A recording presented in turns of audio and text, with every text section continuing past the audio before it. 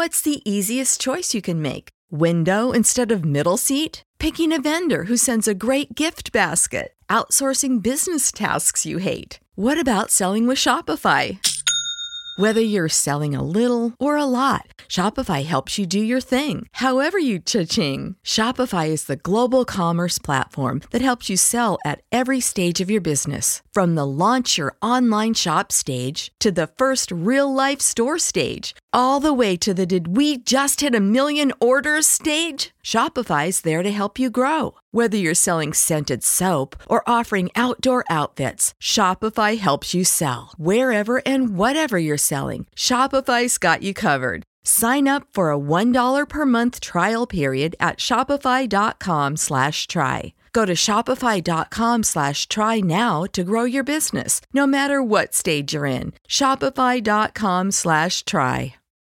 When you need mealtime inspiration, it's worth shopping Kroger, where you'll find over 30,000 mouth-watering choices that excite your inner foodie. And no matter what tasty choice you make, you'll enjoy our everyday low prices, plus extra ways to save, like digital coupons worth over $600 each week. You can also save up to $1 off per gallon at the pump with fuel points. More savings and more inspiring flavors make shopping Kroger worth it every time. Kroger, fresh for everyone. Fuel restrictions apply.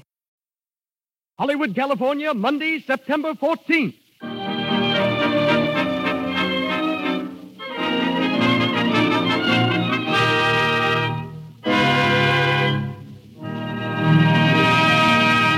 The Lux Radio Theater presents Ruth Chatterton and Brian Ahern in Sir James Barrie's play, Quality Street.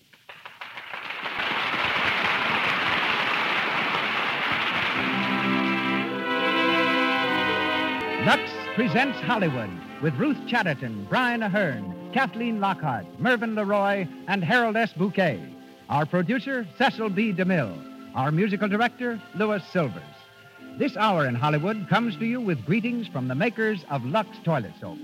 Our welcome also goes to the distinguished audience gathered here in our theater on Hollywood Boulevard, which includes the following Boston dramatic critics who have just returned from Santa Cruz, where the picture Maid of Salem, starring Claudette Colbert, is being filmed.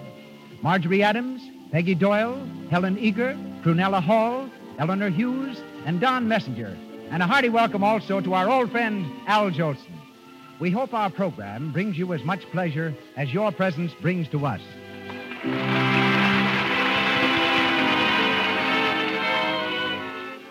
We wish you could visit the homes of Hollywood's glamorous stars. We wish you could visit their dressing rooms at the famous motion picture studios. For then you could see for yourself that 9 out of 10 of our most beautiful actresses protect their flawless complexions with Lux Toilet Soap. Lovely women everywhere prefer Lux Toilet Soap because they know its active lather removes cosmetics thoroughly, assures daintiness, and leaves the skin clear, smooth, and delicately fragrant. Order some tomorrow. It's so inexpensive that everyone can use Hollywood's favorite beauty care every day.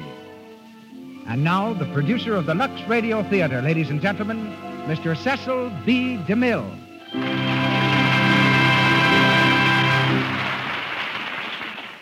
Greetings from Hollywood, ladies and gentlemen. Given a microphone or a monoplane, Ruth Chatterton and Brian Ahern are completely at home on the air. Miss Chatterton has the distinction of being the first actress to make a solo flight across the United States, and Mr. Ahern has just obtained his pilot's license. Sir James Barrie, who wrote tonight's play, Quality Street, also dabbled in aviation. Recalling Peter Pan, you will remember that his character, Wendy, had a great deal of flying to do. To stop children who loved the story from trying to follow Wendy's example, Sir James wrote a warning to them that before they could fly, it would be necessary to sprinkle them with Peter Pan's magic dust. But to rise in the world, tonight's stars needed no magic dust. Brian Ahern was acting on the English stage when he was only 5, while Ruth Chatterton, at 13, gave a song recital in Carnegie Hall. For her first job in stock, Ruth earned $10 a week, 6 of which went to the landlady. Soon after, Henry Miller spoke to Ruth on the telephone and gave her the lead in his new play without even having seen her. She was only 17 then and totally unknown. But at the end of her opening performance, she won an ovation that lasted 10 minutes. Brian Ahern, at the age of 10, went to London and lived all alone. just so he could study acting. After leaving college, he rose to immediate success in England and Australia, while his performances in this country, in The Barretts of Wimpole Street and Romeo and Juliet, will long be remembered. We hear him tonight in the role of a young physician, Valentine Brown. The part of Phoebe Throstle will be played by Miss Chatterton, and that of Susan, her spinster sister, by Kathleen Lockhart. And now, the lights overhead in the Lux Radio Theater fade to pinpoint, then go out. Footlights flash on, and the curtain rises on Sir James Barrie's famous play, Quality Street, a gentle love story of the early 19th century, when ladies were incredibly prim and gentlemen endowed with a chivalry little known to our present generation. Quality Street stars Ruth Chatterton and Brian Aherne with Kathleen Lockhart.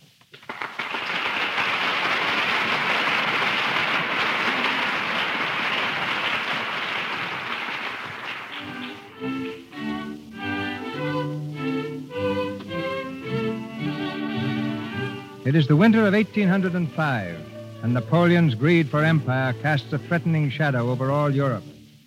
We're in the home of the Mrs. Susan and Phoebe Throstle on Quality Street, a refined but by no means wealthy district in an English town. As the curtain rises, Miss Susan Throstle, Phoebe's old maid sister, is knitting in the parlor. We hear the sound of the doorbell, an old-fashioned pull bell, whose continued tinkling surprises Miss Susan. Patty! Patty, answer the bell, please. Yes, ma'am. Oh, come in, Miss Phoebe. Thank you. Oh, Susan. Susan, I'm so excited. I should think so. I thought you were going to pull that bell out by the roots. What's happened? Patty, will you please take my bonnet and Sir Tippet into the bedroom? Yes, miss. What is it, Phoebe? Just a minute. I didn't want Patty to overhear.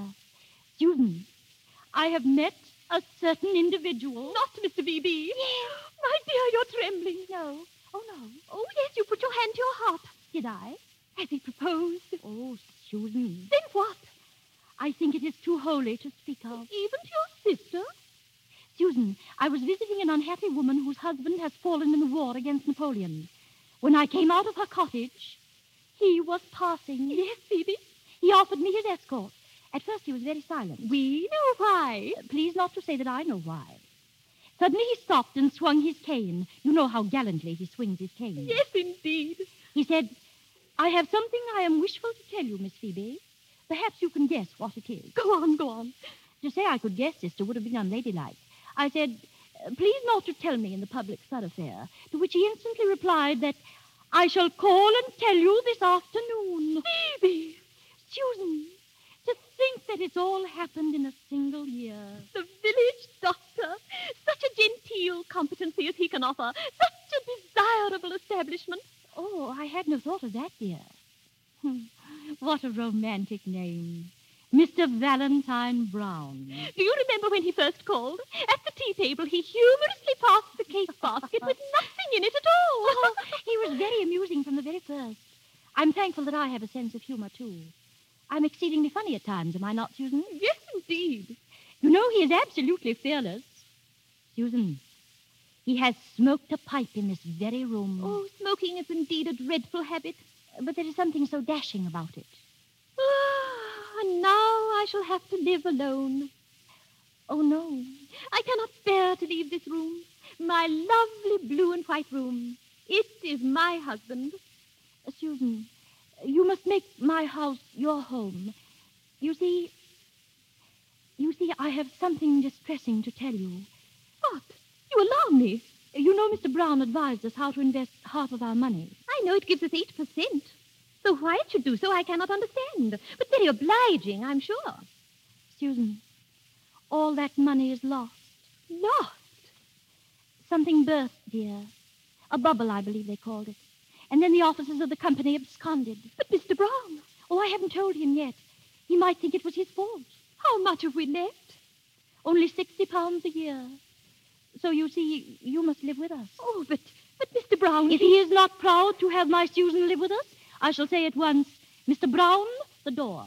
Dear Phoebe. That knocks. He never rings. He knocks. So dashing. So imperious. Susan, I think he kissed me once. You think? I know he did. He was squiring me home from the concert. It was raining, and my face was wet. He said that was why he did it. Because your face was wet? It doesn't seem a sufficient excuse now. Oh, Phoebe, before he had offered marriage? I fear it was most unladylike. Oh, good afternoon, Mr. Brown. Good afternoon, Patty. Ah, Miss Susan. How do you do, ma'am? And Miss Phoebe? Miss Phoebe of the pretty ringlets? How are you? Always so dashing. May I sit on this chair, Miss Phoebe? I know Miss Susan likes me to break her chairs. Indeed, sir, I do not. Phoebe, how strange that he should think so. The remark was humorous, was it not? How you see through me, Miss Phoebe. Ah. So, I am dashing, eh, Miss Phoebe? A little, I think. Well, I've something to tell you today, which I really think is rather dashing. Oh, dear. I say, Miss Susan, you're not going before you know what it is. Oh, I know, Mr. Brown. Susan! Well, I don't know. I can guess. Oh, please, Phoebe, you explain. Oh, so you both know. And I flattered myself 'twas such a secret. Am I to understand that you had foreseen it all, Miss Phoebe? Nay, sir, you must not ask that. Anyhow, it was you who first put it into my head. Oh, I hope not. Your demure eyes flashed every time the war was mentioned. The war? The war? Mr. Brown, what is it you have to tell us? But I have enlisted, Miss Phoebe. Did you surmise it was something else? You are going to the wars? Mr. Brown, is this a jest? Not at all. I've chafed for months. I want to see whether I have any courage. I think you have done bravely, Mr. Brown. I leave tomorrow for the barracks in London. So this is goodbye. I shall pray that you may be preserved in battle, Mr. Brown. And will you write to me when occasion offers? If you wish it. With all the stirring news of Quality Street. It seems stirring to us. It must have been merely laughable to you who came here from a great city. You delicious Miss Phoebe. When I first came here, I felt sorry that one so sweet and young should live so grey a life. I wondered whether I could put any little pleasures into it. Oh, you mean the picnics we had together, chaperoned by Miss Susan? Oh, that was only how it began. Soon I knew that it was I who got the pleasures, and you who gave them.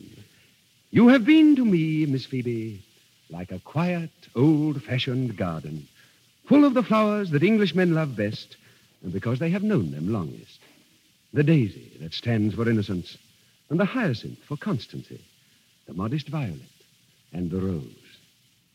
When I am far away, ma'am, I shall often think of Miss Phoebe's pretty soul, which is her garden, and I shall shut my eyes and walk in it. May I come back in again? Have you... Is it... Why, Phoebe, you seem so calm. Susan, what Mr. Brown is so obliging to inform us is not what we expected. Not that at all.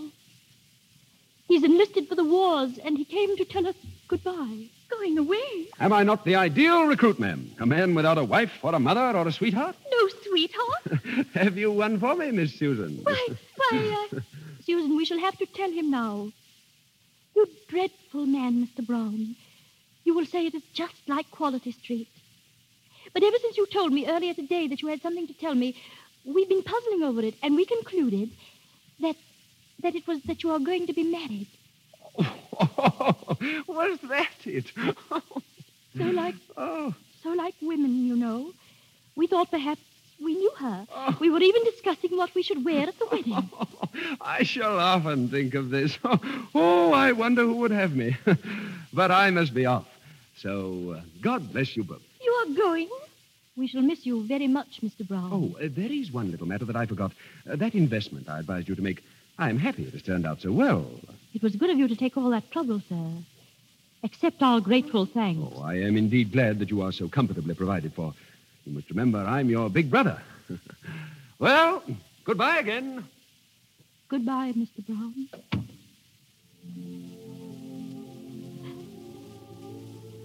A misunderstanding. Just a mistake.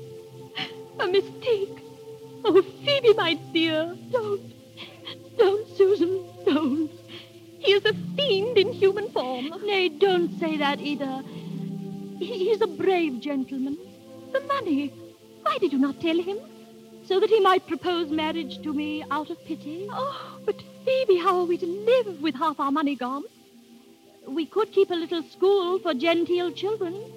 Only, of course, I would do most of the teaching. You, a schoolmistress? Oh, Phoebe of the ringlets. Why, everyone would laugh. I should hide the ringlets away in an old maid's cap, and people will soon forget them. And I shall try to look staid and to grow old quickly. It will not be so hard as you think, dear. Oh, there are other gentlemen who were attracted to you, Phoebe, and you turned them away. I did not want them. Oh, they'll come again, and others too. No, never speak of that to me anymore. I let him kiss me. You could not prevent it. Yes, I could. I know I could now. I wanted him to do it. Oh, never speak to me of others after that. Perhaps he saw that I wanted it and did it to please me, but I meant that I gave him the kiss with all my love. Sister, I could bear all the rest, but I've been unladylike.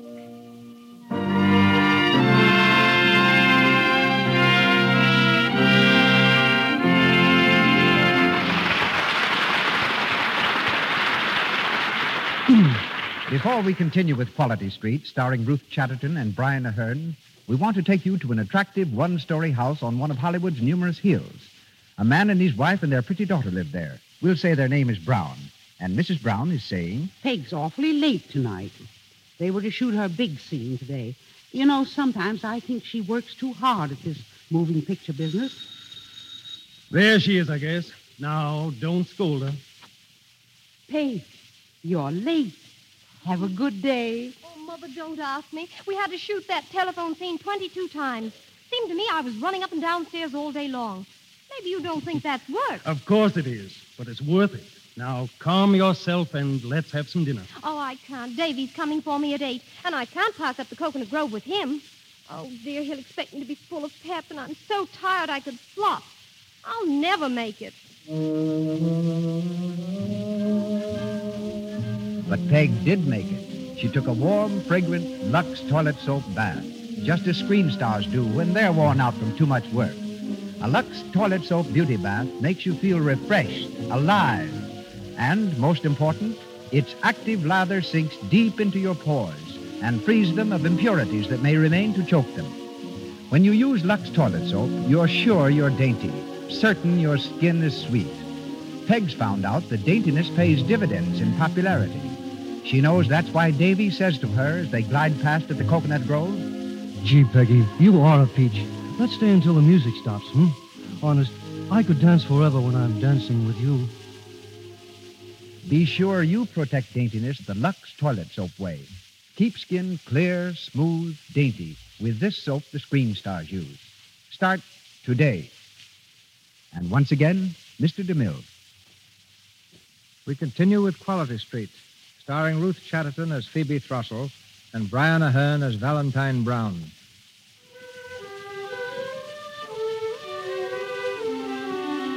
"10 years have passed. Phoebe and Susan are now teaching school, and the once charming sitting room is a jumble of maps and blackboards. Miss Phoebe, her ringlets hidden under an old maid's cap, is seated at a desk, looking careworn and tired. From the classroom comes Miss Susan, looking very agitated. Phoebe, if a herring and a half costs 3 halfpence, how many for 11pence? 11.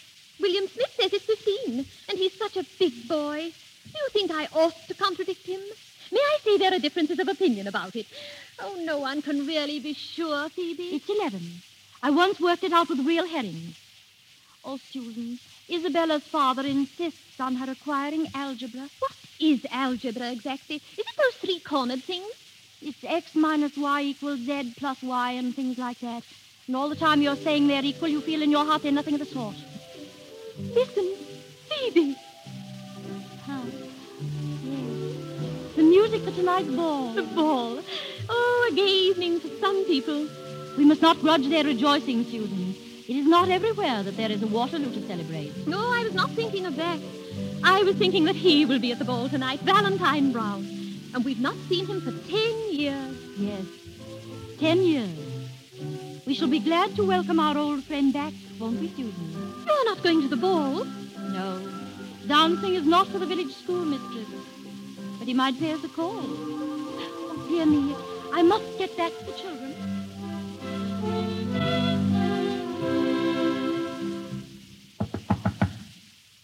Good afternoon, Patty. Oh, sir, good afternoon. Come in, sir. Who is it, Patty? Tis Captain Brown, Miss Susan. Captain Brown. Captain Brown reports himself at home again. Oh, you call this home? When the other men talked of their homes, Miss Susan, I thought of this room. Well, what's this? Maps, desks, blackboards? Why, it looks like a schoolroom. It is. Ah, well. Hi-ho, it is still the same dear room. Miss Susan, I rejoice to find no change in you. And Miss Phoebe? Miss Phoebe of the Ringlets? I hope there be as little change in her. Phoebe of the Ringlets, oh, Captain Brown, you need not expect to see her. She is not here. I vow it spoils all my homecoming. Susan, that dreadful Smith boy. Oh, Captain Brown. Miss Phoebe? Is it you, Miss Phoebe? Yes, I have changed very much. I have not worn well, Captain. We are both older, Miss Phoebe. Phoebe, dear, the class. I think you can dismiss them, dear. The back way, Phoebe. The back way, Susan, and keep them quiet. Yes, dear. Teaching school is sometimes a trial, Captain Brown. The children are very dear. Oh, ma'am. If only you had invested all your money as you laid out part by my advice. What a monstrous pity you did not. We never thought of it. You look so tired. I have the headache today. You did not use to have a headache. Curse those dear children. Nay, do not distress yourself about me. Tell me of yourself. We are so proud of the way in which you won your commission. Will you leave the army now? Yes, and I have some intention of setting up a surgery and pursuing again the old life in Quality Street.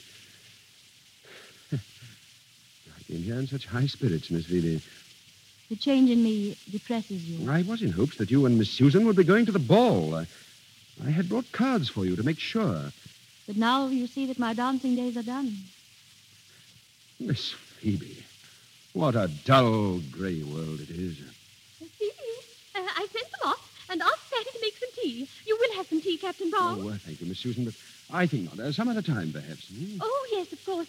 You just returned. There must be many duties to perform. Oh, but just wait a few days. And then the dashing Mr. Brown will drop in as of old.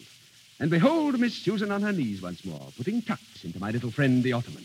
And Miss Phoebe... Miss Phoebe... Phoebe of the Ringlets. I have no ringlets now, Captain Brown. You keep school now, ma'am. There are more important things than ringlets to be considered. You will come again soon, Captain? Oh, I shall regard it as a privilege, Miss Susan. Good day, ma'am. Good day, Captain. Good day, Miss Phoebe. Good day, sir. I wish you very happy at the ball. Thank you, Miss Phoebe.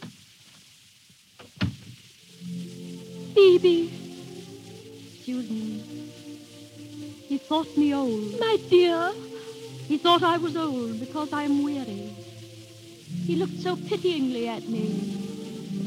How dare he look so pityingly at me? Because I've had to work so hard. Is it a crime when a woman works? Because I've tried to be courageous. Have I been courageous, Susan? Heaven knows you have. But it has given me the headache. It has tired my eyes. Alas, Miss Phoebe, all your charm has gone, for you had the headache and your eyes are tired. My eyes are tired because for 10 years they've seen nothing but maps and death.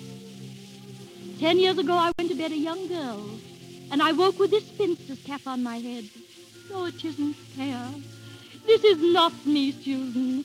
This is some other person.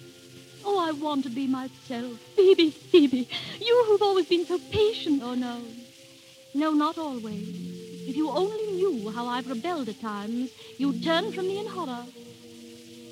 Susan, I have a picture of myself as I used to be. I sometimes look at it. I sometimes kiss it and say, poor girl, They've all forgotten you. But I remember. I cannot recall it. I keep it locked away in my room. My room. Oh, Susan, it's there that the Phoebe you think so patient has the hardest fight with herself. I've heard her singing as if she thought she was still a girl. I've heard her weeping. Perhaps it was only I who was weeping. But she seemed to cry to me, "Let me out of this prison. Give me back the years you have taken from me. Oh, where are my pretty curls?" she cried. "Where is my youth? My youth, Phoebe." I'm going to my room, Susan. I shall show you the picture of Phoebe. The Phoebe who used to be.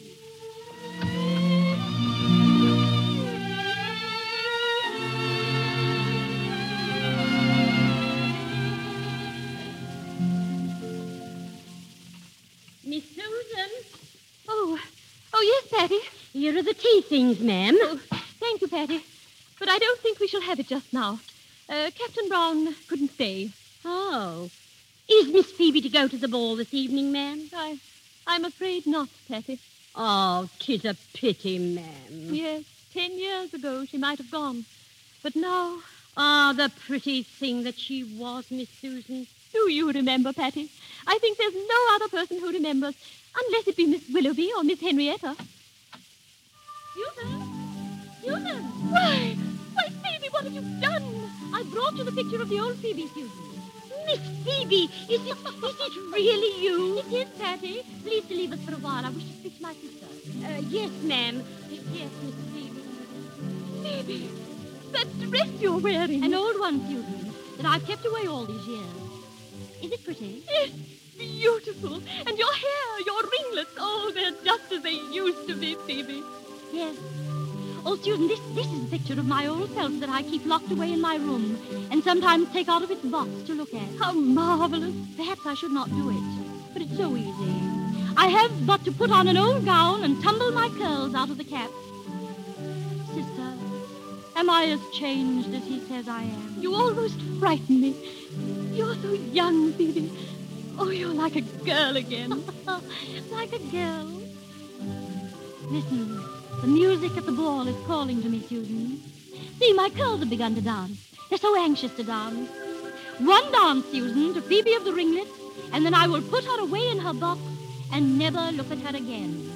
Ma'am, may I have the honor? Nay, then I shall dance alone. Phoebe, there's someone at the door. Phoebe, stop your dancing and hear me. Someone is coming. Miss Phoebe! No, Patty. Not Miss Phoebe. I'm someone else tonight. Let me see. I'm my niece. The door, ma'am, the Go door. down to the hall window, Patty. Look out and see who it is. I did see Miss Susan. 'Tis Captain Brown. Captain Brown. Oh, Phoebe, stop. Go upstairs. Nay, Miss Susan. Let him see her. I'll show him in. I'll not stay here. I'm going to my room, Phoebe. Oh, dear, oh, dear, oh, dear. Come in, Captain Brown. Come in. Thank you. If you'll just step in here, Captain Brown. Thank you. Ah, good afternoon. I'll wager you didn't expect to see me so soon, Miss... Oh, I beg your pardon. Good afternoon, sir. I'm sorry. I thought it was Miss Phoebe. No, sir. 'Tis me mistress's niece. She's on a visit here. Oh, excuse me, ma'am. Patty, I obtained this bottle of medicine at the apothecary's for Miss Phoebe's headache. It should be taken at once. Oh, Miss Phoebe's lying down, sir. Is she asleep? No, sir. I think she's wide awake, Well, sir. it may soothe her. Patty, take it to Aunt Phoebe at once. Yes, miss. Yes, ma'am.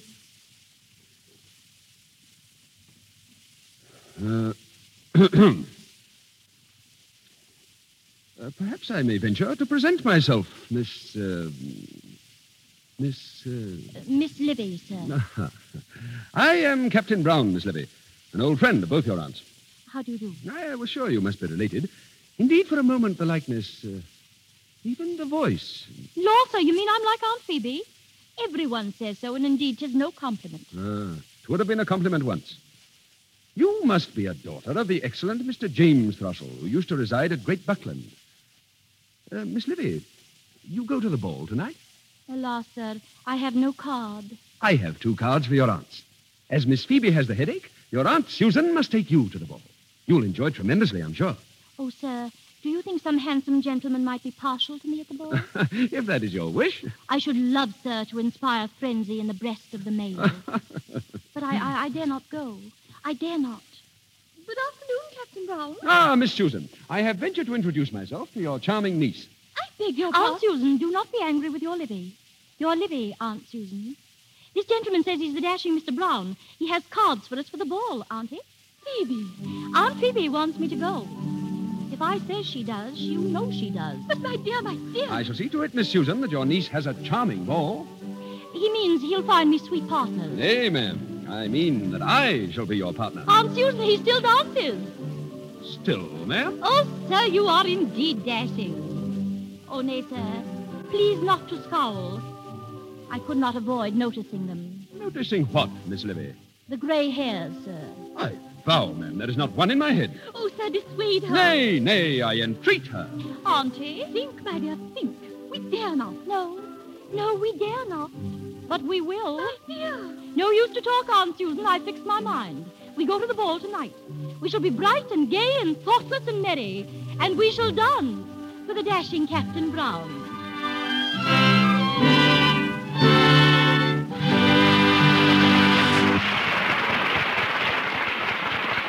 We pause for station identification. This is the Columbia Broadcasting System.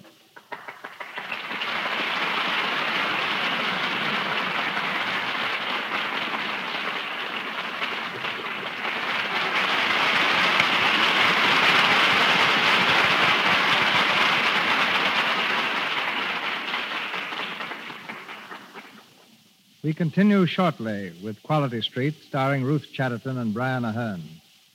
Ambitious newcomers are not the only ones given screen tests. The most famous stars in Hollywood are frequently tested to see if they're suited to certain roles. Tests are expensive and are conducted with great care because they're the talent laboratory of the studio. The gentleman you are about to hear directs the tests at Metro-Goldwyn-Mayer Studio. 20 years ago, he worked for me as a property man. Leaving his job to serve in the war, he has since then been a writer and director. Ladies and gentlemen, Mr. Harold S. Bouquet. Let me first explain how we make a screen test. The person to be tested rehearses a scene from a play. Then in costume, she goes before the camera, and the scene is shot with as much care as is given a full-length picture. In testing a newcomer, we watch especially for these points. Does she photograph well? Can she act? And has she a screen personality? By that I mean, does she have the ability to convey to the audience what she's thinking as well as what she says? In casting a new production, we test established actors to choose the ones best fitted to balance the cast. I remember in one picture starring Joan Crawford, I had to direct and listen to 34 crooners before finding one who could act as well as he crooned. You've certainly suffered for your art. I've always sympathized with a screen test director. He's probably the most unpopular man on the lot because every performer fears his camera. That goes for some of the biggest actors, too. I've seen them go to pieces and forget their lines when it's a test for themselves. On the other hand, they're always willing to help out a newcomer by playing opposite him, giving him confidence and support. Perhaps you've been told you're the image of Miss Greta Garbo or Mr. Robert Taylor. That won't help you pass a screen test. At best, you'll only be a good imitation. Be yourself. Develop your own dignity, humor, sweetness, or strength. The truth will out in your screen test. Clear, vibrant skin helps immeasurably to convey charm and life. A good way to achieve vibrant skin is by using soap and water. And, of course, the soap used so much here in Hollywood is Lux toilet soap. Perhaps you can tell the girls listening to this program how to make their own screen test without a camera. Surely. Just check the following points. Have you an honest, natural smile? Do you keep your appearance attractive with lovely skin, clear, sparkling eyes, even, regular teeth? Is your voice pleasing? Watch your friends while you talk, and if they become restless, you can be reasonably certain your voice is irritating. Can you retell a story you think is funny and make other people laugh? If you can't, don't blame it on the story. Your timing ability and sense of dramatic values need developing. Do you use your hands gracefully? Is your posture good? Do you walk with a spring or a slouch? Let your mirror answer that. Do you keep your friends when you're financially embarrassed? If they don't drop away when you're unable to entertain them, you can be positive you have a personality that stands at least an even chance of success. Thank you. Good night. Good night, Harold.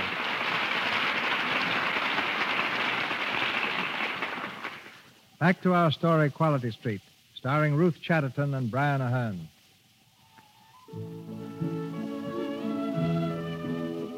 We're at the ball, where Miss Phoebe, disguised as her non-existent niece, Miss Livy, is trying to recapture her lost youth and attract the dashing Captain Brown. On a balcony overlooking the garden, Miss Susan is talking to Miss Willoughby and Miss Henrietta, the oldest and most maidenly ladies the town has to offer. Your niece, Miss Livy, seems to be enjoying herself, Susan. Yes, Miss Willoughby. She loves to dance. The young men are quite infatuated about her. Do you think so, Miss Henrietta? Ensign Blaze and Lieutenant Spicer have claimed her every dance, when the gallant Captain Brown has not. It is remarkable, Susan, how greatly your niece favors her Aunt Phoebe. Oh, yes, yes. Is it not strange, Miss Willoughby? We've often commented on that fact. And how is dear Phoebe, Susan? We have not seen her for nearly a week. Oh, she's poorly, Miss Henrietta. Very poorly. Oh, how sad. Miss Livy is your brother James' child, I believe you said, Susan. Yes, brother James' child. Strange. I cannot remember that your estimable brother ever had a daughter.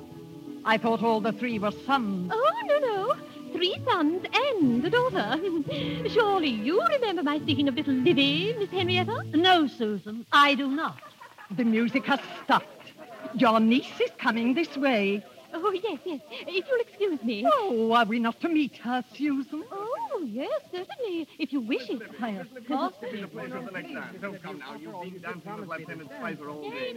Nay, gentlemen, you must excuse me. I must speak to my aunt. Will you be long, Miss Livy? I shall try not to be. Then we shall try to wait patiently, ma'am. Come, Ensign. Farewell, Miss Livy. Farewell, ma'am. Farewell, gentlemen.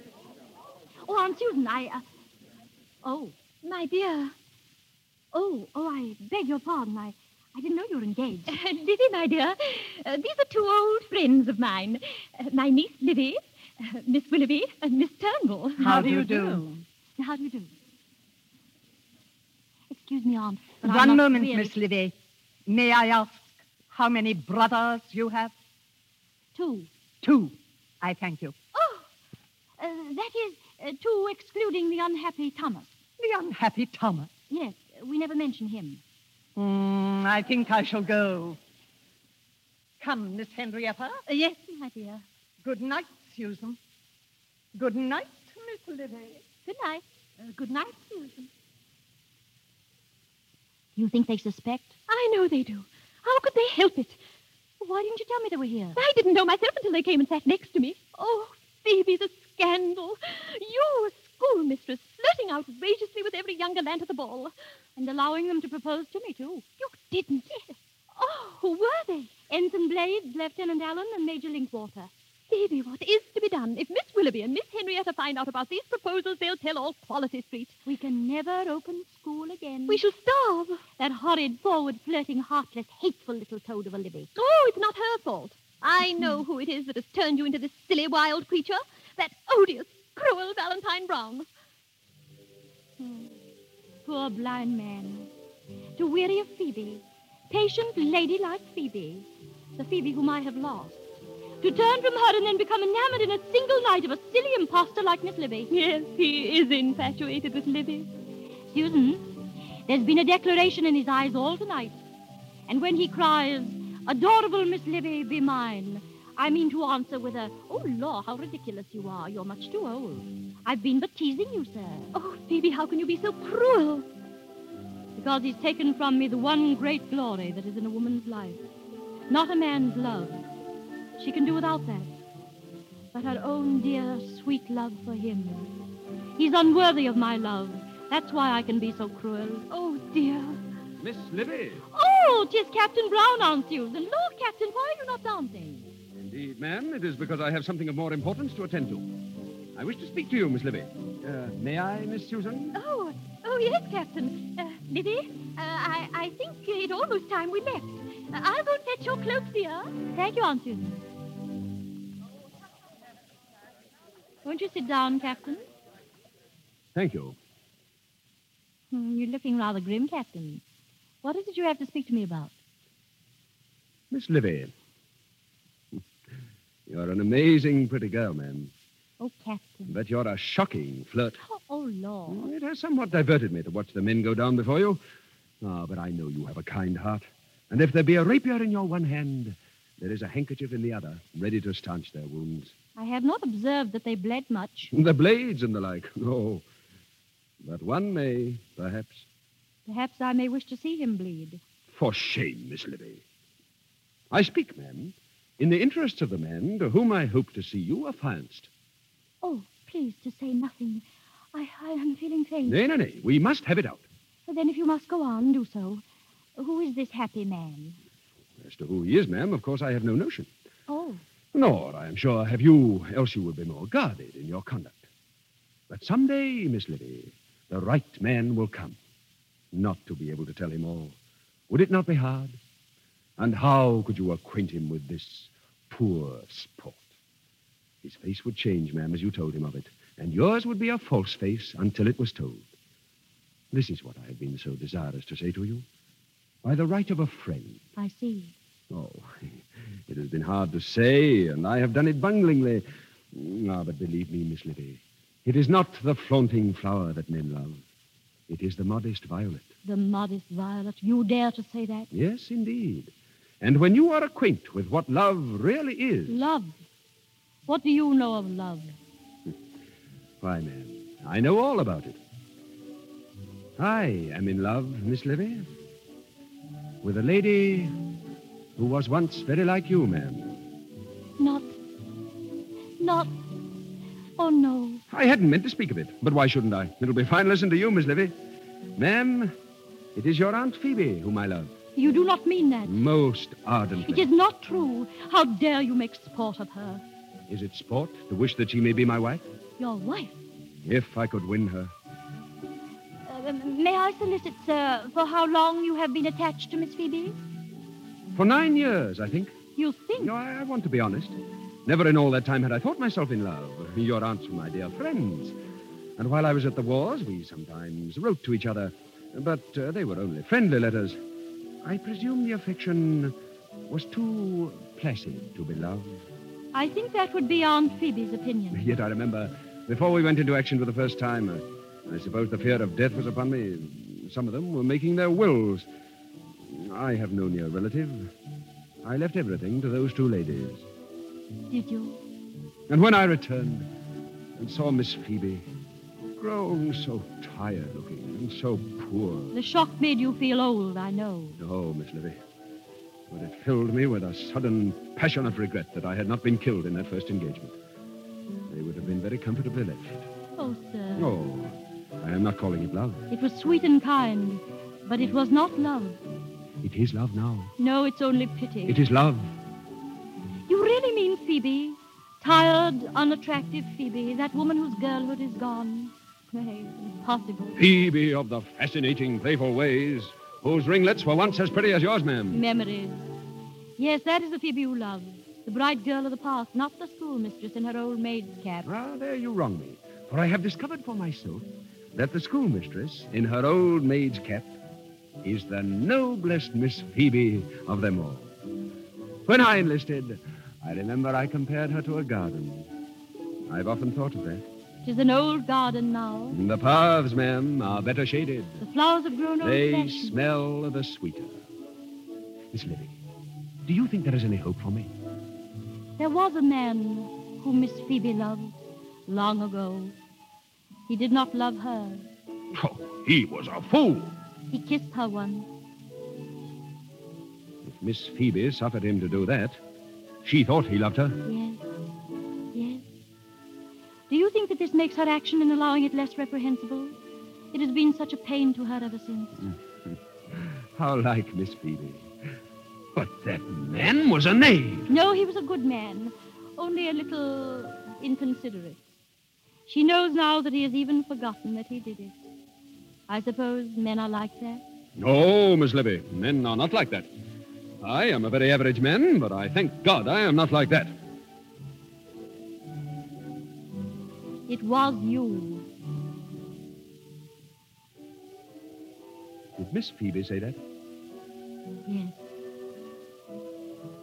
Then it is true. It was raining, and her face was wet. You said you did it because her face was wet. I had quite forgotten. But she remembered.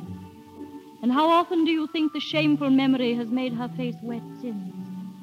The face you love, Captain Brown. You were the first to give it pain. The tired eyes. How much less tired they might be if they'd never known you. You who are torturing me with every word. What have you done to Miss Phoebe? Do you think you can ever bring back the bloom to that faded garden? I vow I shall do my best.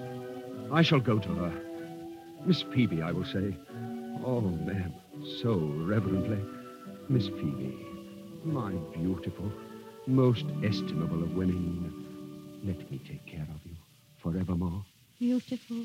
Oh, no, Miss Phoebe. Ah, ma'am, you may laugh at a rough soldier so much enamored, but 'tis true. Marry me, Miss Phoebe, I will say, and I will take you back through those years of hardship that have made your sweet eyes too patient. Instead of growing older, you shall grow younger. We will travel back together and pick up the many little joys and pleasures that you had to pass by when you trod that thorny path alone. Can't be. Can't be. Nay, Miss Phoebe has loved me. 'Tis you yourself have said it. I did not mean to tell you. She will be my wife, yes. Never. You are severe, Miss Livy. Ah, but it is because you are partial to her, and I am happy of that. I partial to her? I'm laughing at both of you. Miss Phoebe, Lord, that old thing. Silence. I hate her and despise her if you knew what she is. I know what you are. That paragon who has never been guilty of the slightest deviation from the strictest propriety. Never. That garden. Miss Livy, for shame. Your garden has been destroyed, sir. The woods have entered it, and all the flowers are choked. You false woman, what do you mean? I'll tell you. What faith you have in her? As in my God. Speak. I cannot tell you. No, you cannot. It is too horrible. You are too horrible, is not that it? Here is your cloak, dear. The carriage is waiting to take us home. Answer me, Miss Livy. Is it not that you are too horrible? Yes, that is it. Livy, horrible? Explain yourself, Captain Brown. Ma'am, I leave the telling of it to her, if she dare. And I devoutly hope that those are the last words I shall ever address to this lady. Ma'am, your servant. My love, my dear, what terrible thing has he said to you? Not terrible, glorious. Susan, 'tis Phoebe he loves. 'Tis me, not Livy. He loves me. He loves me. Me, Phoebe.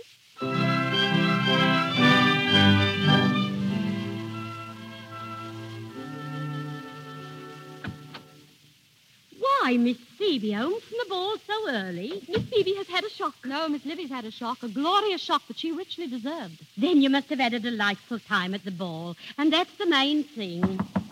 Who can that be? 'Tis an imperious knock. A military knock. 'Tis a dashing knock. Maybe it's Captain Brown. Oh, he mustn't see me. Patty, don't answer the door till I'm out of sight. Susan, tell him Miss Livy's been taken suddenly ill. I can't, Susan. I won't see her. Ah, Patty, have the ladies retired? I must speak to Miss Livy. Ah, Miss Susan. Where is Miss Livy? Oh, sir, you cannot see her. She's been taken with a sudden indisposition. She is ill? Where is she? You cannot see her. She's at death's door. Oh, but then I must see her. As a physician, it is my duty. Oh, no. Patty, where is Miss Livy's room? I shall go to her at once. No, I beg of you. I shall rouse her and escort her to you. Good. And bring some heavy wraps and a shawl. She mustn't catch a chill. Yes. Patty, why have these dear ladies been deceiving me? Why, whatever do you mean, sir? I have talked to Miss Willoughby and Miss Henrietta at the ball. I feel that their suspicions are correct. Oh, sir, what suspicion? Patty, there is no such person as Livy. Is there? Captain Brown? Miss Phoebe has been posing as Miss Livy. hasn't she? Yes, sir. Why has she done this? 'Twas you that began it all by not recognizing her in her ringlets the last time you was here. Why has this deception been kept up for so long? Because you would not see through it. She thought you were infatuated with her when she posed as Miss Libby because she was so young and silly. Oh, it is infamous. It was all in playful innocence at first, but now she's so feared of you that she's weeping her soul to death. That will be all, Patty. You may go now. Yes, sir. Thank you, sir. Captain Brown. Oh, yes, Miss Susan. I am happy to inform you, sir, that Libby finds herself much improved. It is a joy to me to hear it. She's coming in to see you. Oh, I shall be happy to see the poor invalid. Come in, Libby, dear. Yes, Aunt. Oh, your servant, Miss Libby. How do you do? Allow me to help you to the couch, Miss Libby. No, I can walk alone. How do you think she's looking, Captain Brown? A little drawn. But I believe she will recover. Thank heaven. May I say, Miss Libby, it surprises me that you should be said to be like your Aunt Phoebe. Of course, you have the ringlets, but Miss Phoebe is decidedly shorter and more thick-set. No, I'm not. I said Miss Phoebe. Oh, yes. Well, Miss Susan, I think I could cure your niece if she is put unreservedly into my hands. I'm sure you could. Ah, then you are my patient, Miss Libby. It was but a passing indisposition. I'm almost quite recovered. Oh, nay, you still require attention. But I believe that your home is the best place for you. Would that I could go. You are going. Yes, soon. Indeed, I have a delightful surprise for you, Miss Libby. You are going tonight. Tonight? Not merely tonight, but now. As it happens, my carriage is standing idle at your door, and I am to take you in it to your home. Sir, I decline to go. Oh, what a stubborn patient you are. Miss Susan, can't you persuade her? Indeed, Captain, I cannot. Oh, well, then I must speak to Miss Phoebe. Oh, dear. Where is she? I cannot tell. You don't know. Very strange. She is your aunt, is she not? Oh, sir, and you are her niece. Yes, her niece. And yet you don't know where she is. I cannot tell. Then perhaps, ma'am, I can help you. You, sir? Miss Phoebe, dear creature, is here in this room with us now. She calls herself Miss Libby. But we know it's just in sport. And more to her own confusion than mine. Phoebe, he knows. Captain Brown, I will explain everything to your satisfaction. No need for explanations. Miss Libby is no more. Good riddance to that charming little flirt. And now, Phoebe Frossel. Will you be Phoebe Brown? You know everything. And that I am not a garden? I know everything, ma'am. Except that. Then the dictates of my heart enjoin me to accept your too flattering offer. Miss Phoebe, it is not raining, but your face is wet. I wish always to kiss you when your face is wet. Oh, sir. Kiss Susan also.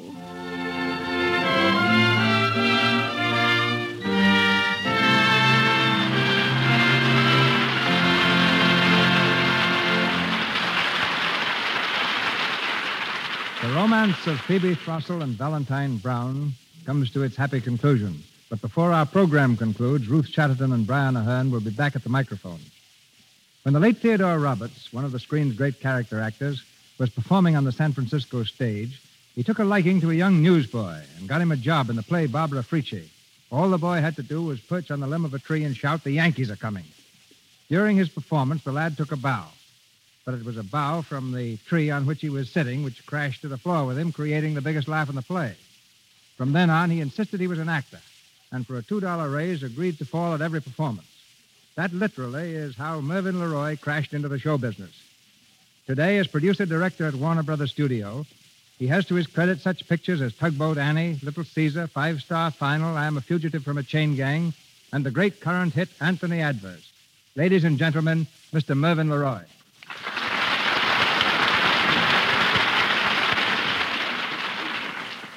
Thank you, C.B.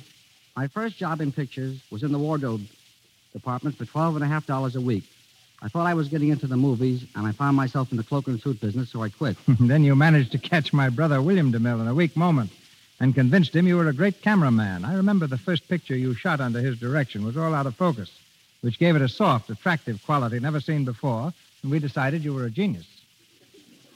But I was smart, so I quit being a genius and got myself a job as an actor for you, Mr. DeMille. Mervyn played the role for me in Triumph.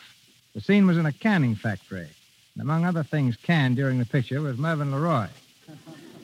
Let's skip over that and just say I became a comedy constructor and then a director. You know, I always wanted to be a big director like you, C.B. Oh, thank you, Mervyn. It's those clothes you wear, those boots and those breeches. Boy, they got me.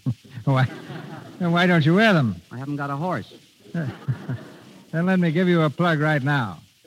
You did an excellent job on Anthony Adverse. It's a grand piece of work. I had a swell time shooting it, too, with one exception. When I was making the African scenes, I kept the cast at work for 4 days in the drenching rain. I, of course, sat in comfort under a big umbrella. When the scene was finished, Frederick March, Pedro Cordova asked me, meekly, if that was all. Thanks, boys, I replied. No more rain. Oh, yes, said Freddie. That's what you think. And with that, he and Pedro poured a bucket of water over me. Of course, they offered you a cake of Lux soap with it. That reminds me. You've been knocking me since this interview began, so knock, knock. All right, who's there? Lux soap. Lux soap who? Lux soap the people haven't tuned out. Oh. They won't if you'll stop gagging. Now that you're a producer as well as a director, would you have made any changes in Anthony Adverse? Just one. And that? I would have fired Mervyn LeRoy. Good night, and thank you. Good night, Mervyn.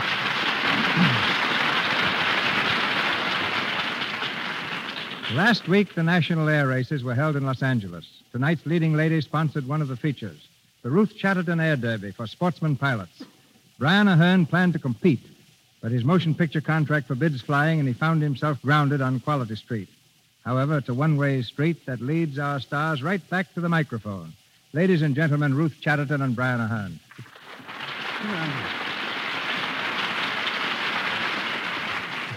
I really had no thought of ever flying, Mr. DeMille, but Ruth bullied me into a plane last year. So then I decided to take lessons until I knew how to fly around the field and land the plane, just to prove to her there was nothing in it. While Brian was up in the air, a bug bit him. He's had the flying fever ever since. It's a bad case, too. But long before Miss Chatterton or I came to Hollywood, ladies and gentlemen, Mr. DeMille was flying his own plane. And nearly 20 years ago, he started the first air passenger service in the United States. It operated between Los Angeles, San Francisco, and San Diego. Right now, my interests are in the other extreme. I have a diving apparatus, and I'm doing a little exploring at the bottom of the ocean. Do you ever dive, Ruth? Only in planes, Mr. DeMille. Oh, well, come down and see me sometime. Gladly would make the date soon, because, you see, I think I'm leaving Hollywood this fall for a season on the New York stage. Brian is, too. Well, success to you both. Are you flying back? Of course, I always fly, weather permitting. I know of nothing more invigorating. It's almost as invigorating to put my ship down and step into a shower with Lux toilet soap. Lux has flown with me all over the country. I'm never without a parachute or Lux. You can depend on either to save your skin. I'm particularly glad to have had you and Brian in a DeMille production before you left. I tried to get him before, but he was afraid of Hollywood. Well, Hollywood no longer terrifies me, but I still can't understand the autograph hunters. They ask me for my signature, but usually they haven't the slightest idea whether I'm King Solomon or Mickey Mouse. So, Mr. DeMille, thanks for a grand show. Good night. Good night, Mr. DeMille. Good night, pilots. Happy landing. Thank you, Miss Chatterton and Mr. Ahern. Ladies and gentlemen, this is your announcer, Melville Ruick. In a moment, Mr. DeMille returns with word of next week's program. Mr. Ahern appeared on this program through courtesy of Samuel Goldwyn Productions. He is now co-starring with Merle Oberon in the Samuel Goldwyn picture Covenant with Death. Mr. Leroy appeared through courtesy of Warner Brothers Studio, where he has just produced and directed Three Men on a Horse.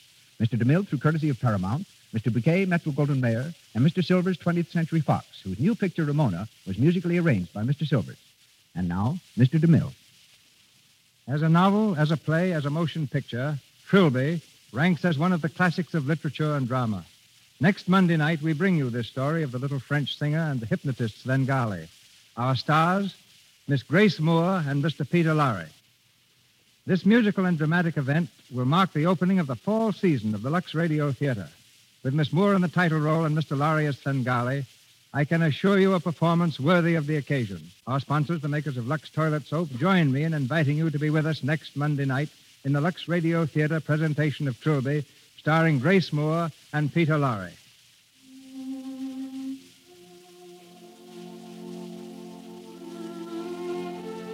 Today, the motion picture industry suffered one of its greatest losses, Irving Thalberg.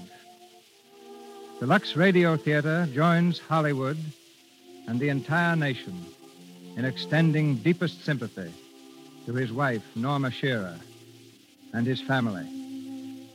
To Irving Thalberg, who has brought so many hours of happiness to people the world over, we dedicate these 10 seconds of silence.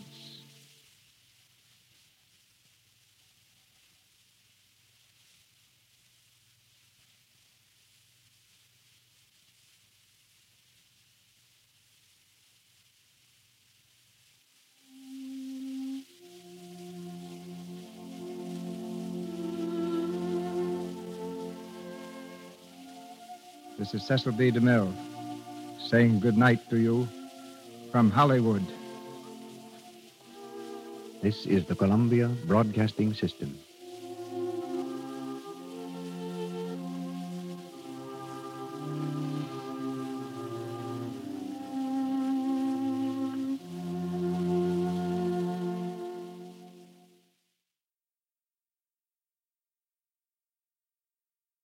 Save big on brunch for mom, all in the Kroger app.